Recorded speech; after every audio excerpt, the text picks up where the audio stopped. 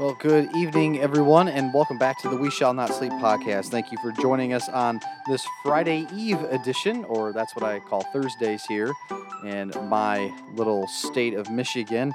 My coworkers, they thought it was really dorky and stupid at first, but they've come around. They find it rather endearing. So this is a Friday Eve edition. Sorry I couldn't have made it last night. A lot of stuff going on church-wise and everything, so I appreciate you guys being able to put up with that this delay. And ultimately, it's funny, sometimes I've said to myself before that I've always wondered what it would be like if a pastor, who was called and led to lead or speak at this big event. Like, think of Passion, that happens in Atlanta, Georgia, every January.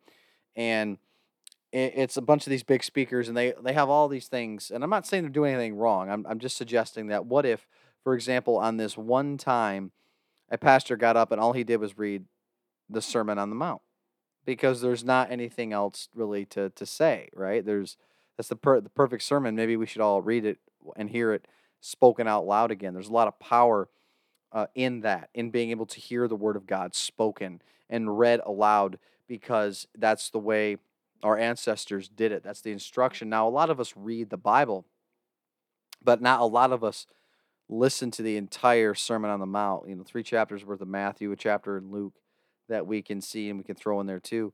Like, we don't see that. We don't do that often. And I just, for me, it's one of those things that when I look at the way that we do church in America, we're so preoccupied with models, this church planting model, this discipleship model, this evangelistic model. And people spend thousands, institutions spend thousands on developing curriculum that's biblically based, but what does that mean? Uh, you find out what people are thinking by entering into these surveys. And it's like the Bible has a lot to say about what people need, but the human heart hasn't changed. Like, feed the sheep. That simple. Well, I want to kind of go back and not be a hypocrite with this own podcast, is that I want to read something to you. So somebody asked me a few weeks ago, no, this was a few months ago, but I said it a few weeks ago here, that, like, hey, you're kind of like a theologian. I said, no, I'm not. But I'm a pastor. I have a pretty nice bookshelf, a collection of books. Went to theology school. What books do you read? And I said, really, it's just a collection of 66. And that's the gospel. And I've said before, my daily reading gets me through the Bible 2.5 times a year, roughly. And that's just daily reading. That's not reading to study. But it's one of those things that it's not that hard. People do the Bible in a year, but it's actually not that difficult. And I want to show you tonight and demonstrate that this is actually a really cool thing. And I want to read a letter from Paul to us in its fullness. Read it as the letter was intended. Out of the NASB 1995, again, a transliterated version. So English might not be as fluid as an ESV or NIV that you are used to, but this is as close, really, that we kind of get to Greek, to the way that these letters were written. And it's not as clean as what we would say in English today, but I like these ancient words. And it's striking a balance between, yes, the KJV that's no one understands. You got to be able to be a Pentecostal in order to understand that, speaking in tongues and all. That's a joke. That is a joke. We can laugh at ourselves, everyone. But I want you to hear this, and by the end, we will have read a book of the Bible together, a letter that's oftentimes overlooked. When was the last time you heard a sermon out of Titus, or even heard it referenced in any sort of Bible study? So I want to do that for us tonight. So without further ado, the letter of Paul to Titus. Paul, a bondservant of God and an apostle of Jesus Christ, for the faith of those chosen of God and the knowledge of the truth, which is according to godliness, in the hope of eternal life, which God, who cannot lie, promised long ages ago, but at the proper time manifested, even his word, in the proclamation with which I was entrusted according to the commandment of God our Savior. To Titus, my true child in a common faith, grace and peace from God the Father and Christ Jesus our Savior.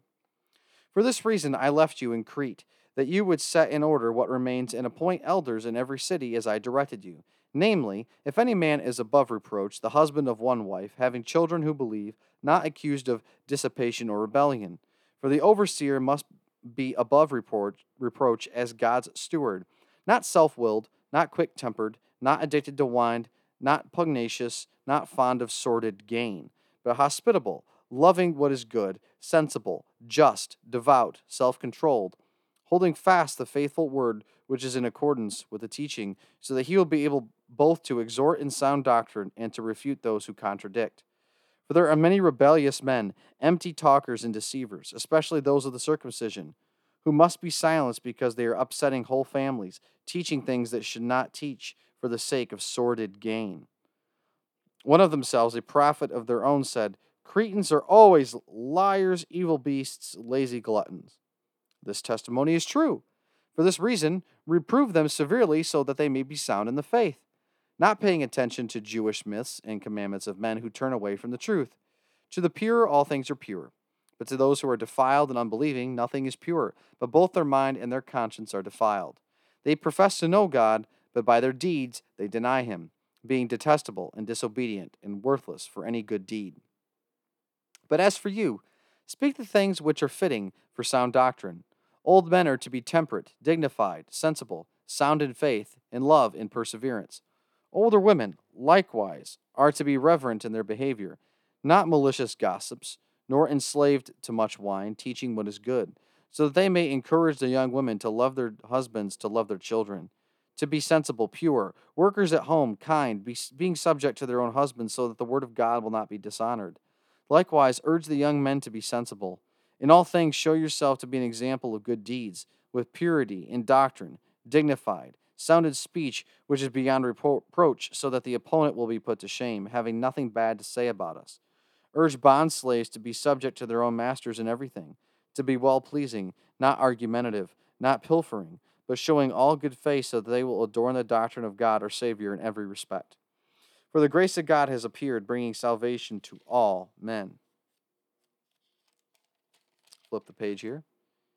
Instructing us to deny ungodliness and worldly desires, to live sensibly, righteously, and godly in the present age, looking for the blessed hope, the appearing of the glory of our great God and Savior Jesus Christ, who gave himself up for us to redeem us from every lawless deed and to purify for himself a people for his own possession, zealous for good deeds. These things speak and exhort and reprove with all authority. Let no one disregard you. Remind them to be subject to rulers, to authorities, to be obedient, to be ready for every good deed, to malign no one, to be peaceable, gentle, showing every consideration for all men. For we also once were foolish ourselves, disobedient, deceived, enslaved to various lusts and pleasures, spending our life in malice and envy, hateful, hating one another. But when the kindness of God our Savior and his love for mankind appeared, he saved us, not on the basis of deeds which we have done in righteousness, but according to his mercy, by the washing of regeneration and renewing by the Holy Spirit, whom he poured out upon us richly through Jesus Christ our Savior, so that being justified by his grace, we would be made heirs according to the hope of eternal life. This is a trustworthy statement. And concerning these things, I want you to speak confidently, so that those who have believed God will be careful to engage in good deeds. These things are good and profitable for men. But avoid foolish controversies and genealogies and strife and disputes about the law, for they are unprofitable and worthless. Reject a factious man after a first and second warning, knowing that such a man is perverted and is sinning, being self-condemned. When I send Artemis or Tychicus to you, make every effort to come to me in Nicopolis, for I have decided to spend the winter there. Diligently help Zenas the lawyer and Apollos on their way, so that nothing is lacking for them. Our people must also learn to engage in good deeds, to meet pressing needs, so that they will not be unfruitful. All who are with me greet you. Greet those who love us in the faith. Grace be with you all. Wow.